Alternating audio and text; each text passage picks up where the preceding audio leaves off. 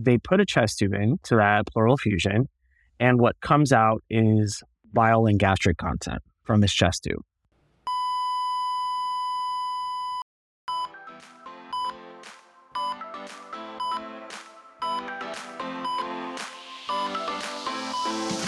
Hey there, I'm your host, Sarah Lorenzini, a rapid response nurse and educator who loves telling stories to teach critical thinking. This podcast is for nurses who want the knowledge, skills, and confidence to respond to any emergency. With almost 20 years of experience in the ER and critical care nursing, and a master's degree in nursing education, I have a lot of stories to share, and I love to nerd out and break down the pathophysiology, pharmacology, and nurses' role in emergencies. Stories bring learning to life. It is way easier to learn from and remember the stories that my colleagues and mentors have told me than anything I've read in a textbook. And that is why I made this podcast.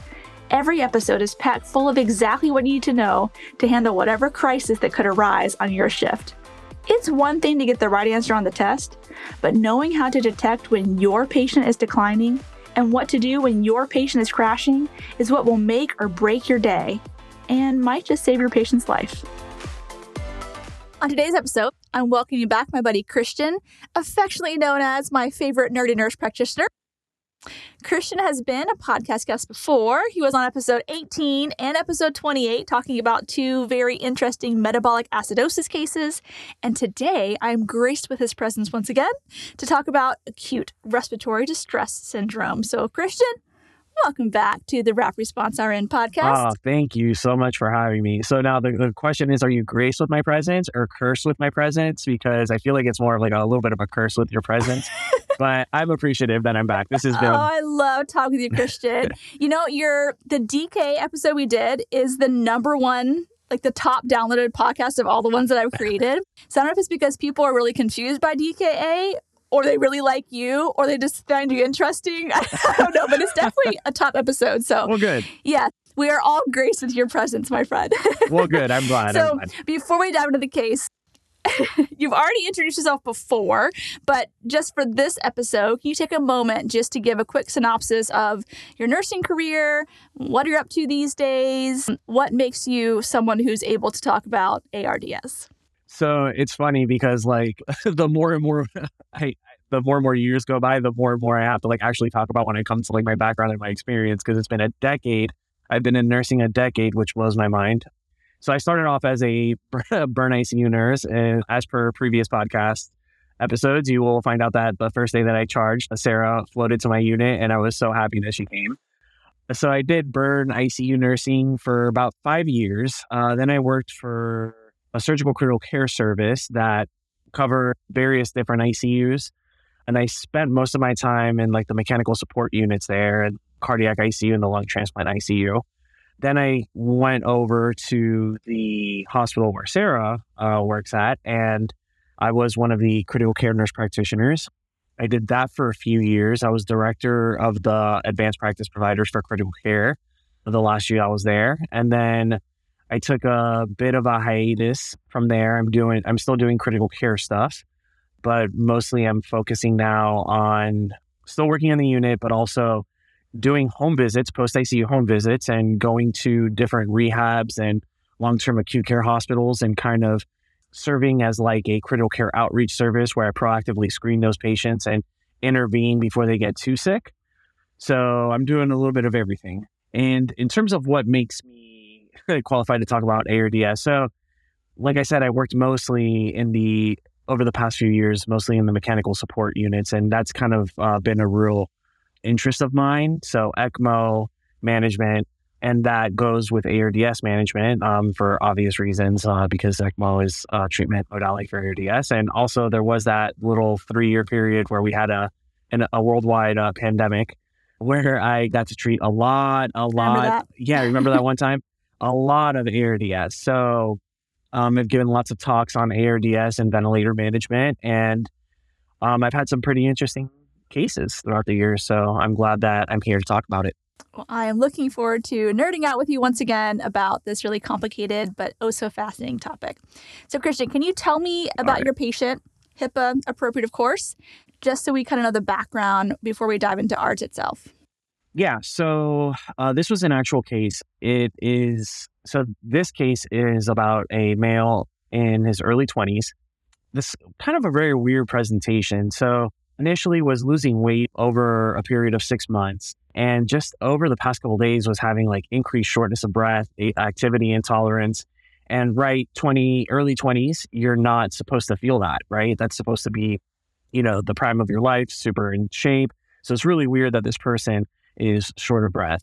So goes to the emergency department, and then they find out that he's hypoxic. They put him on a non-rebreather, and his PaO2 on a non-rebreather, 15 liters, is 65. So super weird. They take a chest x-ray, and they find out that he has a significant pleural effusion on his left side. Not really sure what exactly it all is. And his ABG, so then they put him on BiPAP to try to see if they could bridge him over. And his ABG on that BiPAP 100% FiO2 was a pH of 7.21, PCO2 of 78, a PO2 of 82, a bicarb of 14, and a lactic acid of 6. So they decided, okay, we're just going to intubate this patient and kind of get everything settled until we get our hands on the scenario. And they put a chest tube into that pleural effusion, and what comes out is bile and gastric content from his chest tube. So the thought originally was like, okay, well, something like there was an error in the procedure. They sent him for a CT scan, and lo and behold, it is in the pleural space, but they also find that he has a fistula between his stomach and his pleural space. So he has a gastropleural fistula. So that's the background of this patient. Wow. Okay, so you just dumped a lot of stuff. Let's unpack some of it before we dive more into ARDS. Yeah. So the patient is young, otherwise healthy, and has a really bad ABG. Yep. When you read that ABG, what stuck out to you? So first thing that I look at is the pH. Like why is he so acidotic? Is it a metabolic acidosis? Is it a respiratory acidosis? And it looks like it's a combined, right? With a CO2 that high and a bicarb that low. So there's something metabolically going on, but there's also something going on where we're not getting rid of the CO2 like we should be getting rid of it. So why are we not ventilating appropriately? Right. Because there's a difference between oxygenation and ventilation, right? Oxygenation is going to go and maintain your PO2, your oxygen level in the blood, but your ventilation, the ability of the lungs to open and close, inflate and deflate, is going to really regulate your carbon dioxide. So he's not ventilating, and that's a problem because he should be ventilating because look at his bicarb, right? That's number one. And number two, look at his PaO2. It's 82, right? So normal is like 80 to 100, right? So, okay, that's not too terrible, but he's on 100% FiO2. 100%. Yeah. Right. So we normally breathe 21% FiO2, like out in the air. If I'm going outside of the park, I'm breathing 21% oxygen. This guy is breathing 100% oxygen, and he barely has a normal PaO2. So given that right away for his metabolic status, for his inability to ventilate and compensate for the metabolic acidosis, and for his inability to oxygenate, and he just does not look good, that's what sticks out to me, and no brainer intubating this patient. Okay. All right. So the ABG looks bad, but then also the chest x-ray has a pleural effusion. You probably were not expecting it to be gastric contents in the lung space, but you knew something was in there that doesn't belong there, right? It looks all white on the chest x-ray. Yeah. Okay. So were you the one that placed the chest tube? Because I wish I could have been there to watch you struggling to figure out where did I just put this tube? Oh, no. Thank goodness somebody else went through that chest. I have had that happen to me, though, where I put in a chest tube and there's a lot of blood and you hope to the universe that you did not put it in a large blood vessel. But no, so you go and you see a chest x-ray and half of the chest x-ray is whited out. It's not opening up, right? It's completely collapsed. So it's either one of two things. It's either an effusion or a mucus plug. He has no reason to have a mucus plug. He didn't show up with any cough, with any pneumonia. He doesn't have any medical history of cystic fibrosis that has like thick secretions. Nothing like that.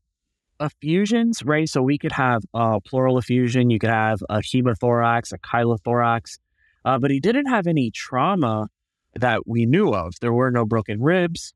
There's nothing to indicate that he had been hit, no bruising, nothing on his flank. So why would he have a hemothorax? So we all just thought that it was a pleural effusion, which is just regular pleural fluid that goes and accumulates. And that could happen for a ton of different reasons, right? It could be from renal failure, from pancreatitis, it could be from fluid overload, it could be for a ton of reasons. Cancer. But when you put in a chest tube and you have stomach contents, either A, you put it in the stomach or there's a connection. And it turns out with this gentleman, he actually had an aggressive lymphoma.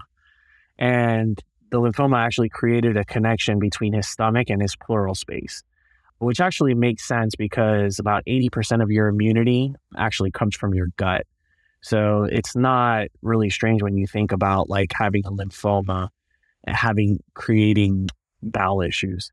So unfortunately, that's what he had. He had cancer, creating that gastropleural fistula. But then that also, so think about that, right? If that's going into his chest, right? The stomach contents are going into his chest, into the pleural space. There also may be a connection, and all those gastric secretions are also going into his lungs, which will lead to the progression of the case. The lungs don't like that. No, the lungs do not like that. No, not at all. I mean, because you have not only the acidic nature of gastric contents, but also the bacteria that lives inside the gut doesn't really belong inside the lungs. So that's a double whammy for problems and inflammatory response. So I know from the ABG and the wide-out x-ray this patient has ARDS. But as far as like diagnostic criteria, what differentiates ARDS from, say, just like regular old pneumonia or like a COPD exacerbation? Like, how do you know it's ARDS and needs emergent intervention versus just giving some antibiotics? Yeah. So when it comes to diagnosing these things, right, this is going to be a little dense. So please just bear with me a little bit. So the first thing that you're diagnosing on him is hypoxemic hypercapnic respiratory failure. Okay. So he's got a respiratory failure. Then you come up with your differential diagnosis of what those things could be. It could be a pulmonary embolism. It could be COPD. It could be pneumonia. It could be aspiration. It could be ARDS. All of those things can cause it, right? So then you got to ask yourself, like, what's the diagnostic criteria? How do I know it's ARDS? Well, the pathology of ARDS is essentially inflammation at the alveolar level. And because you have inflammation in general, right? Inflammation in general causes increased capillary permeability. And because of that, you have protein leakage into the interstitium. So if that happens at the alveolar level, that protein going into the interstitium will go and draw fluid there. It'll actually collapse your alveoli and will turn it from like this nice inflated alveoli to kind of like a shriveled up alveoli.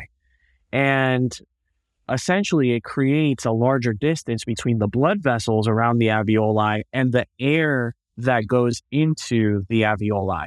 So it does two things. Number one, it completely collapses the alveoli. Number two, it kind of increases the distance that oxygen has to travel from inside the alveoli through the cells into the blood vessel for gas exchange to actually occur and vice versa. But that's from a systemic effect. If you have something like pneumonia or aspiration or a mucus plug or something like that, those things can all lead to a systemic sequelae. But that's not necessarily in and of themselves systemic. So ARDS can be caused by pneumonia, aspiration, gastropleural fistulas, also anything that causes inflammation in the body, right? So pancreatitis, burns, we saw this a lot with burn patients, polytrauma, autoimmune flare-ups, obviously viral infections such as COVID, those things. So the question is, how do you differentiate if this is actually a systemic sequelae and it's causing ARDS? So there's a diagnostic criteria called the Berlin criteria. So the Berlin criteria essentially you have to have all of the following to call it ARDS, okay? You have to have, number one, bilateral infiltrates on a chest x-ray, meaning both lungs are affected. Number two, those bilateral infiltrates cannot be solely explained by fluid overload or congestive heart failure. So why does that matter? Congestive heart failure will cause bilateral infiltrates and hypoxemic respiratory failure. 100% will, right? And that makes sense because if you have congestive heart failure, your heart's not pumping. So the pulmonary arteries are just getting filled and filled and filled with fluid. And as they get filled with fluid, the fluid's going to leave the pulmonary arteries and go into the lung tissue. And you take a chest x-ray, it looks exactly the same. So you don't really 100% know just by the chest x-ray, is it ARDS versus congestive heart failure? So you got to dig a little deeper, right? So bilateral infiltrates not solely explained by fluid overload or congestive heart failure. I say that word solely because you could have a CHF exacerbation with ARDS, but that's two disease processes happening at the same time, not one big disease process. So you got to kind of tease that out. It has to be relatively recent, within 7 days, in an inciting event. So an inciting event would be anything that causes systemic inflammation or inflammation to the lung tissue. Aspiration, inhaling toxins, having gastropleural fistulas, to where you go and you are exposing your body to gastric acids, right? Or your lung to gastric acids. Pancreatitis, because you have a massive surge response. A sepsis from anything, cellulitis, bowel perforation, cholecystitis, anything that causes a septic response can cause ARDS. Polytrauma. Why? Because if you go and you have multiple traumatic injuries, you go and you release systemic inflammatory mediators, and they don't discriminate, right? You can have an exaggerated inflammatory response, and it could go in and it can attack the lungs. So you have to have a relatively recent event within 7 days or so. And then you have to have hypoxemic respiratory failure. And hypoxemic respiratory failure is defined as a P to F ratio less than 300 is technically the term. So then people ask me, what's a P to F ratio? So if going back to this case, to this guy, looking at his original ABG, his PaO2 is 80, right? But that's not 100% FiO2. That's different than 60 on room air. So those are two wildly different things. Even though the number is lower on room air, that is a lot healthier lung than 80, 82 to be exact, on 100% FiO2. So if you go and you get your PaO2 and you divide it by the percentage of the FiO2 you're breathing, that gives you your P to F ratio. And that's an indicator of how well your gas exchange is occurring, okay? So I'm going to give you an example. This guy's P to F ratio is 82 because it's 82 divided by 100%, which is 1. So let's say I were to get your PaO2 and it's 100 and you're on 50% FiO2. 100 divided by 50%, which is 0.5, is 200. So that would go and put you into hypoxia per the ARDS criteria. So that's how you would go and diagnose it. They meet all of those criteria, then you know that the patient has ARDS. A lot of times, it's not uncommon for you to say, they have ARDS. And then you optimize their ventilator management, you diurese them, treat them for a CHF exacerbation empirically, and they magically get better. That's not ARDS. The progression of ARDS is the first 0 to 7 days of severe hypoxia, third spacing, all that. Then the week or two after, you kind of have this phase where you recover. During that phase, one of two things are going to happen.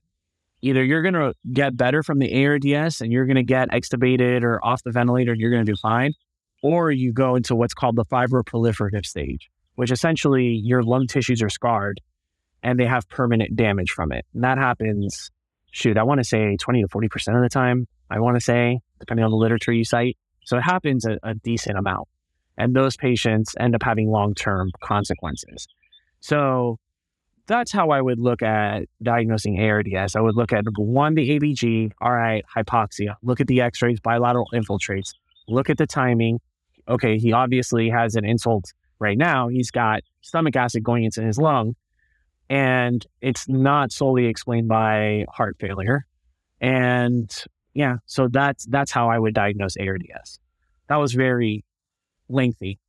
That's good. So I think to summarize all that, the takeaway is a CHF x-ray and an ARDS x-ray look pretty darn similar. Uh-huh. It's a bunch of white. Uh-huh. But if you look at the history and the Berlin criteria that you were talking about, this is really a secondary diagnosis. Something else had to happen to throw this patient this inflammatory situation. And that's kind of how it would like guide towards this diagnosis. So like this guy had the gastric contents in his lungs, or they had pancreatitis, or they recently had pneumonia, or currently have pneumonia. There's something else that's like turning this into such a terrible inflammatory response. But if they're your classic, I have CHF and didn't take my Lasix, and now I can't breathe. I mean, they could develop ARDS, but it's probably something else going on. Yeah, 100%. Okay. You talked a little bit about lung protective ventilation, but could you go into more, like once you got decided, okay, yeah, this is definitely ARDS, how do you manage this patient different than other ventilated patients? So providing a historical context, right? So ARDS is relatively, when I say relatively recently, like discovered, I mean, it was probably discovered within the past like century or two. This isn't like an old, we've known this for millennia. So when we found out that this was like an actual disease process, we started so what are the characteristics? Like I said, you have bilateral infiltrates. Your alveoli are completely crumbled up and not really opening up. So you go and you intubate these patients and you want to open up those lungs, right? Because if your alveoli are collapsed, then, hey, they're not working and air's not getting in them and we're not exchanging gas. So originally, the mode of ventilation that people would use, or the strategy of ventilation, was high tidal volumes, low PEEP, essentially to low PEEP to reduce trauma, and high tidal volumes like 12 cc's per kilo of ideal body weight.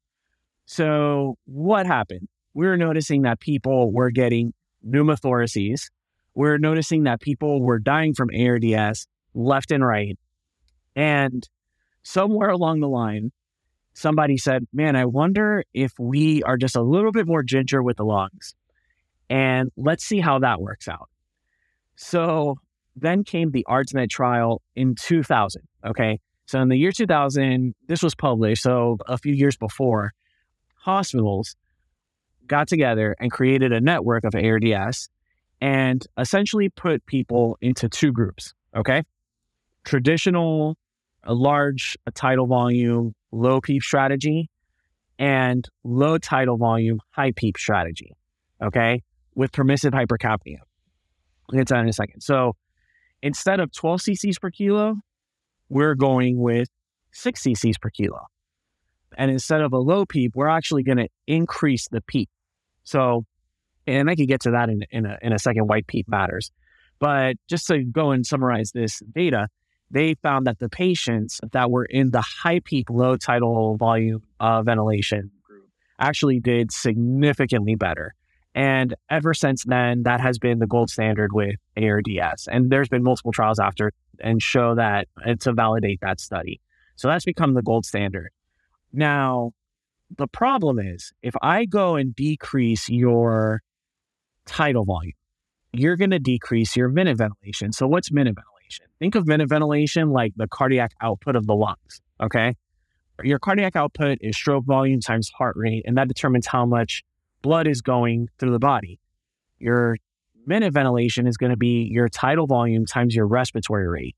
And the reason that happens is because the more air that you breathe in and out, the more you're ventilating and the lower your carbon dioxide is going to be, right? So high minute ventilation, low carbon dioxide.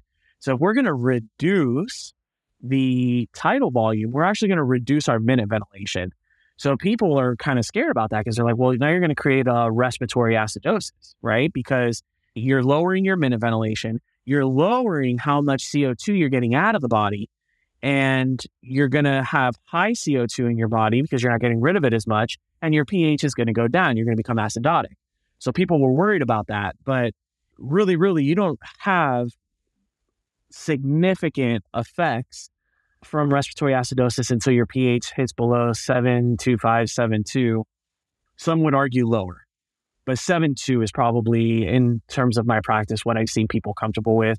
When it's around 7.2, people start to kind of like get a little tense. So 7.2 to 7.25.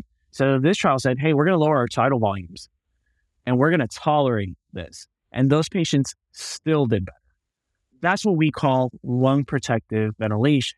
So why is it lung protective? Well, whenever you ventilate patients, there's traditionally 3 types of trauma.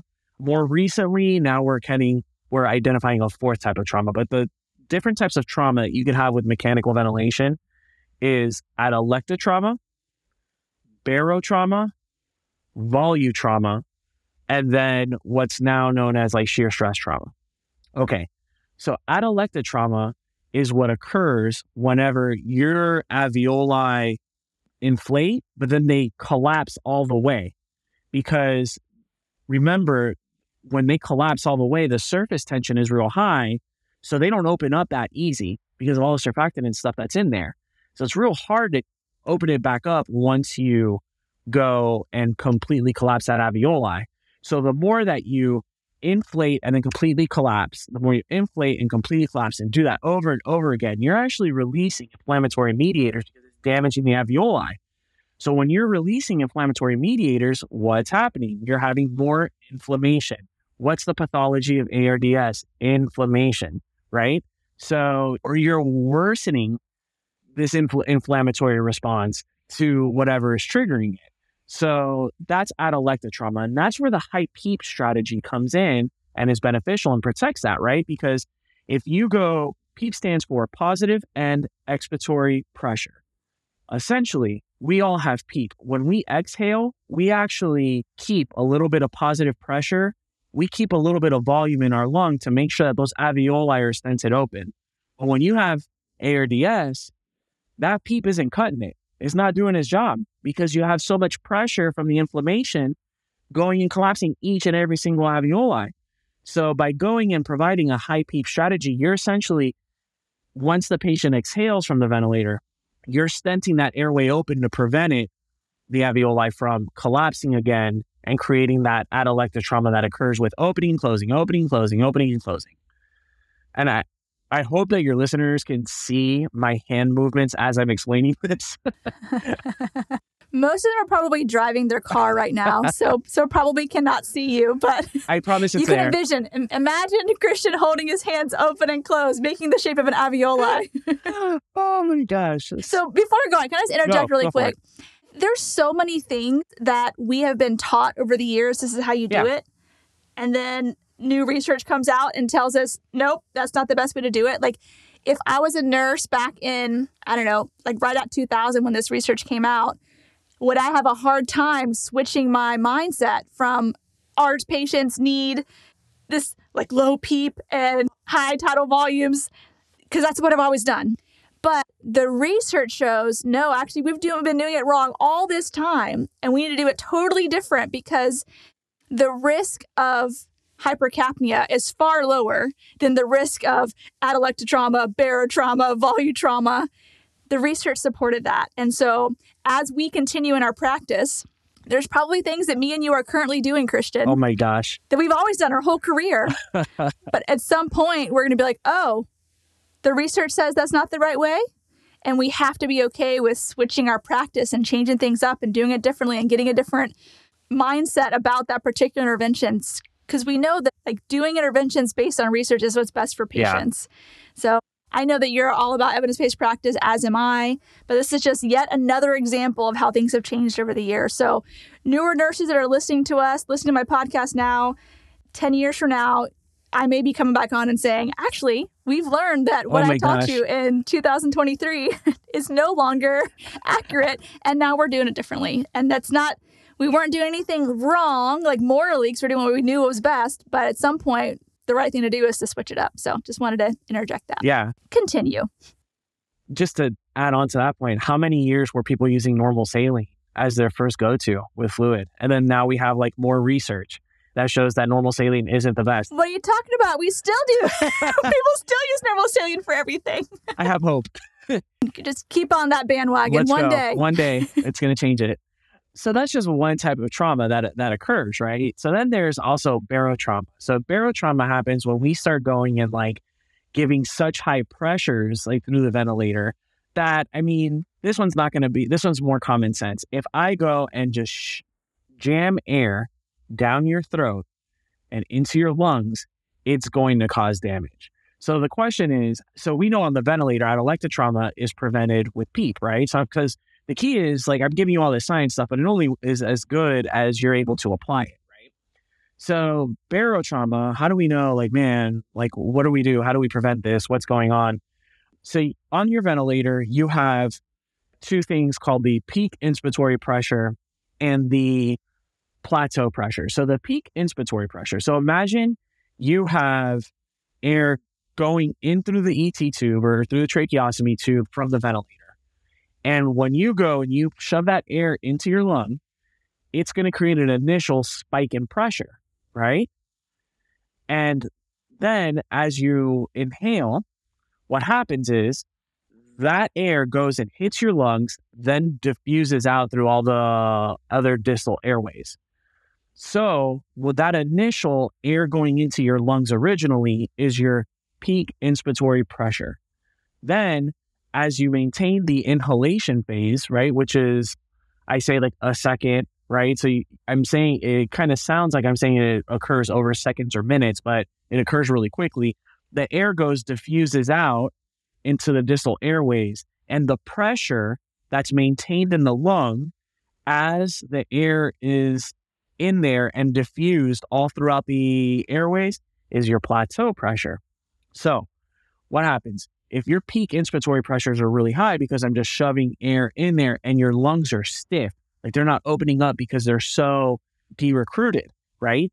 That's going to cause a peak inspiratory pressure. So if your peak inspiratory pressure goes above like 40 or so, that's a bad sign. That tells me that you're having a high amount of pressure going in initially with each breath. So that's one way, keeping your peak inspiratory pressure less than 40. The other thing that we need to do and make sure to prevent barotrauma, the best thing that we need to do is measure a plateau pressure. So if I go and press, there's a nifty little button on the ventilator that is an inspiratory hold. And my disclaimer, please don't do this if you guys are not familiar with ventilators, because this could really hurt someone. So we just have to make sure that we're careful when we're doing this. I had to give that disclaimer.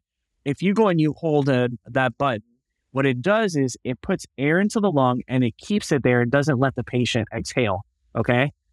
And what it'll do is it'll measure the pressure as you're keeping your lungs inflated. And if you get that pressure, that's going to be your plateau pressure.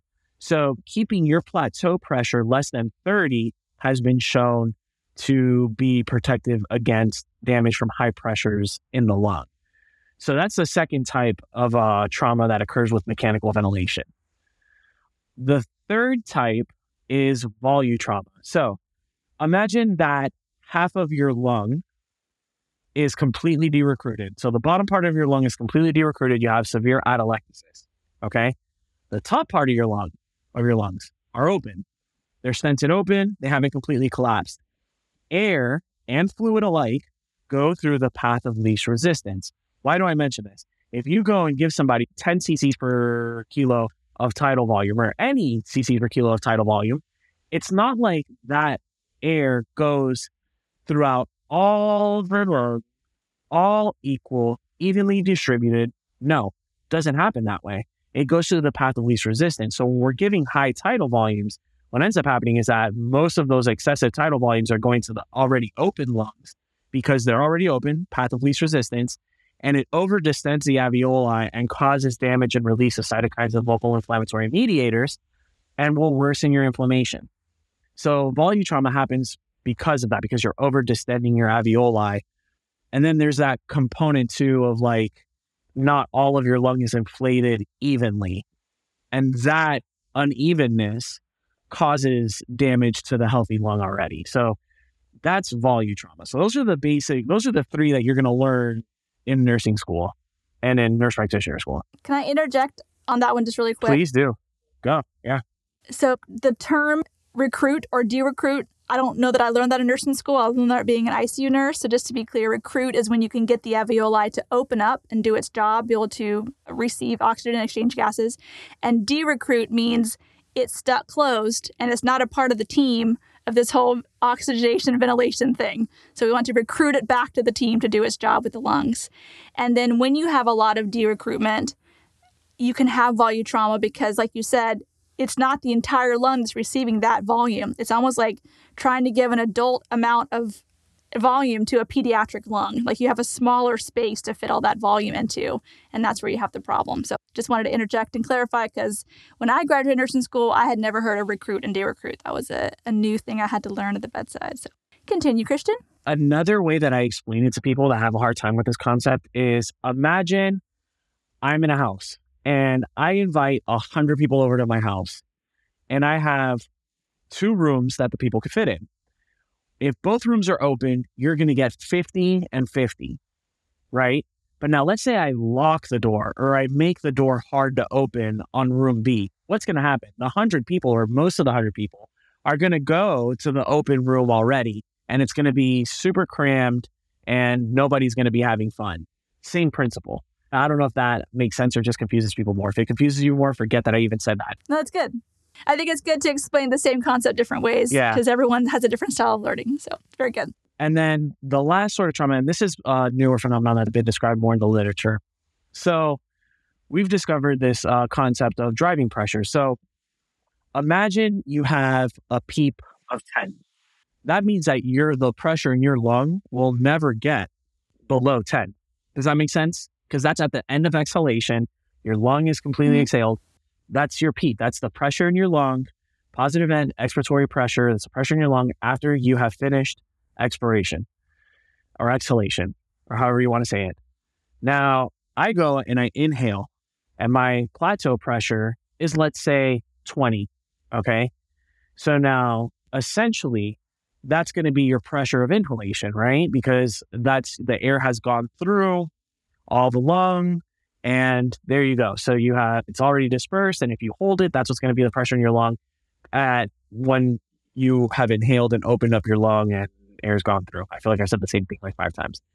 So if you subtract those two, you get what's called the delta P, which is your plateau pressure subtracted by your PEEP. And that's what's known as your driving pressure.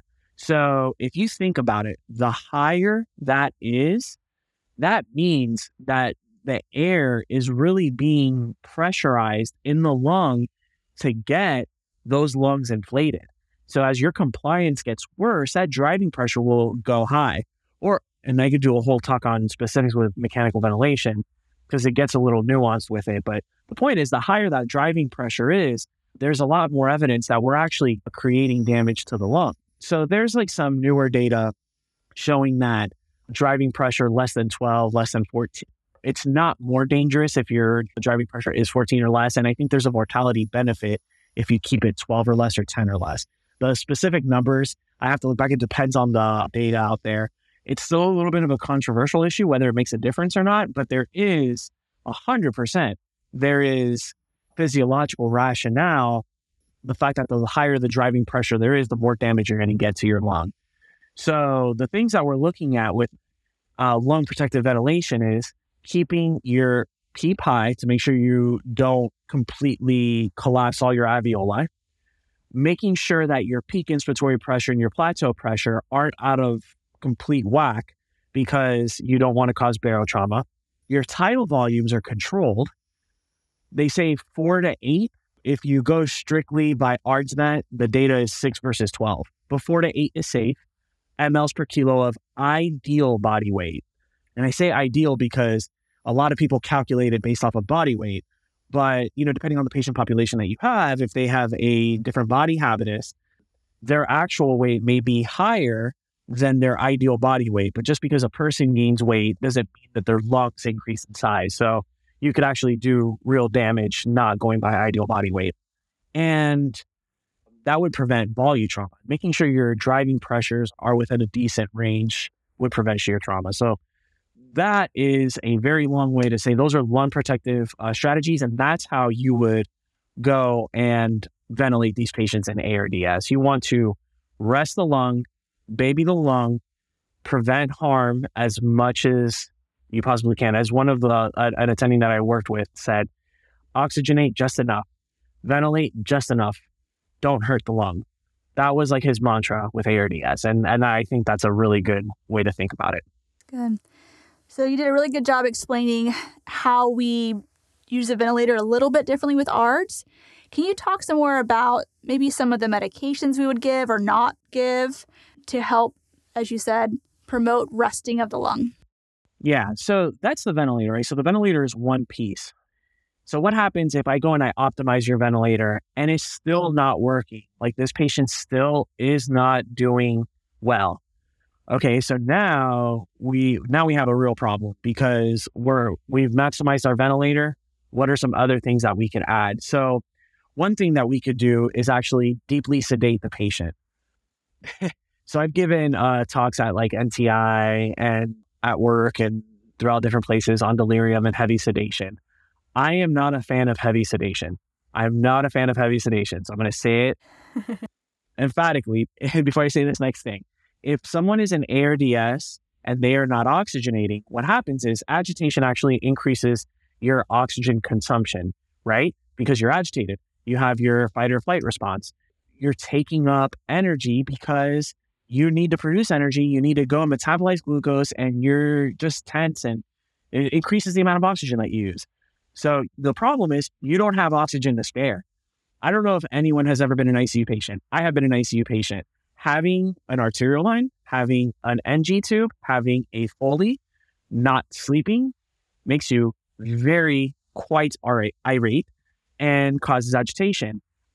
I don't remember having a breathing tube, but I had a breathing tube for surgery.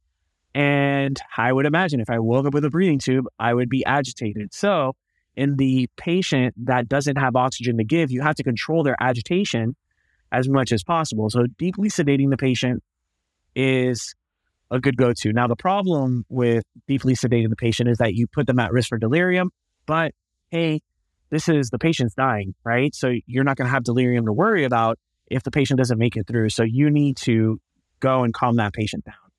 Let's say that patient is completely sedated, okay?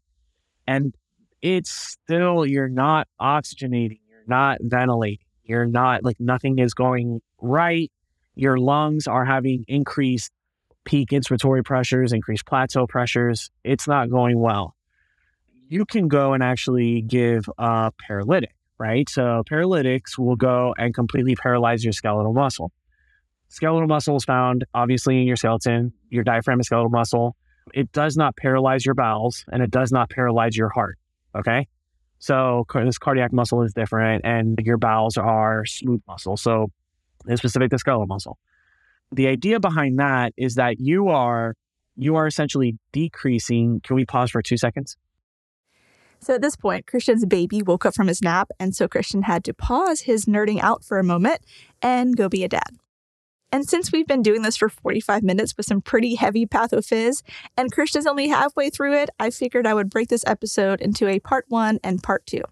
So next week, we will dive back into part 2 with a little more ARDS patho, some of the medications used in ARDS, and some of the advanced treatment options from proning to ECMO. I always like to summarize the main talking points, so here it is. ARDS stands for Acute Respiratory Distress Syndrome. It is a potentially life-threatening condition that causes hypoxemia and lung stiffening. Patients with ARDS will die without proper interventions. For this episode, we discussed lung protective ventilation, which involves high amount of PEEP, or the amount of pressure maintained in the alveoli after exhalation, and low tidal volumes, and being okay with a little hypercapnia, which is called permissive hypercapnia. We will talk more about interventions next week, so make sure you tune in next week for ARDS Part 2 with my favorite nerdy nurse practitioner, Christian Guzman. Before you go, I just wanted to let you know that if you like this episode, you would probably like my course too. My 1-hour Rapid Response and Rescue course is an introduction to how I approach emergencies. If you would like to learn to think, assess, and respond quickly when your patient is crashing, then you can check out my website, rapidresponseandrescue.com. And if you message me the word podcast on Instagram, I will send you a coupon code for $10 off the cost of the course. Oh, and did I mention that the course is approved by the AACN and worth 1 continuing education contact hour? So, if you want to level up your emergency response skills and get 1 CE in the process, then this course is what you want. I put the link in the show notes for you. Well, thanks for listening. I hope you learned something that will save a life. Remember, nursing is a team sport, so trust your intuition and don't give up advocating until you are confident you've done what's right by your patient. The views and opinions expressed on this show are that of Sarah Lorenzini and hers alone. They are not intended as medical advice and should not take the place of your institution's policies or procedures. Evidence-based practice is ever-changing, and your patient care should reflect the current best practice. If you want to get in contact with Sarah, you can find her at rapidresponseandrescue.com or on social media platforms as the Rapid Response RN.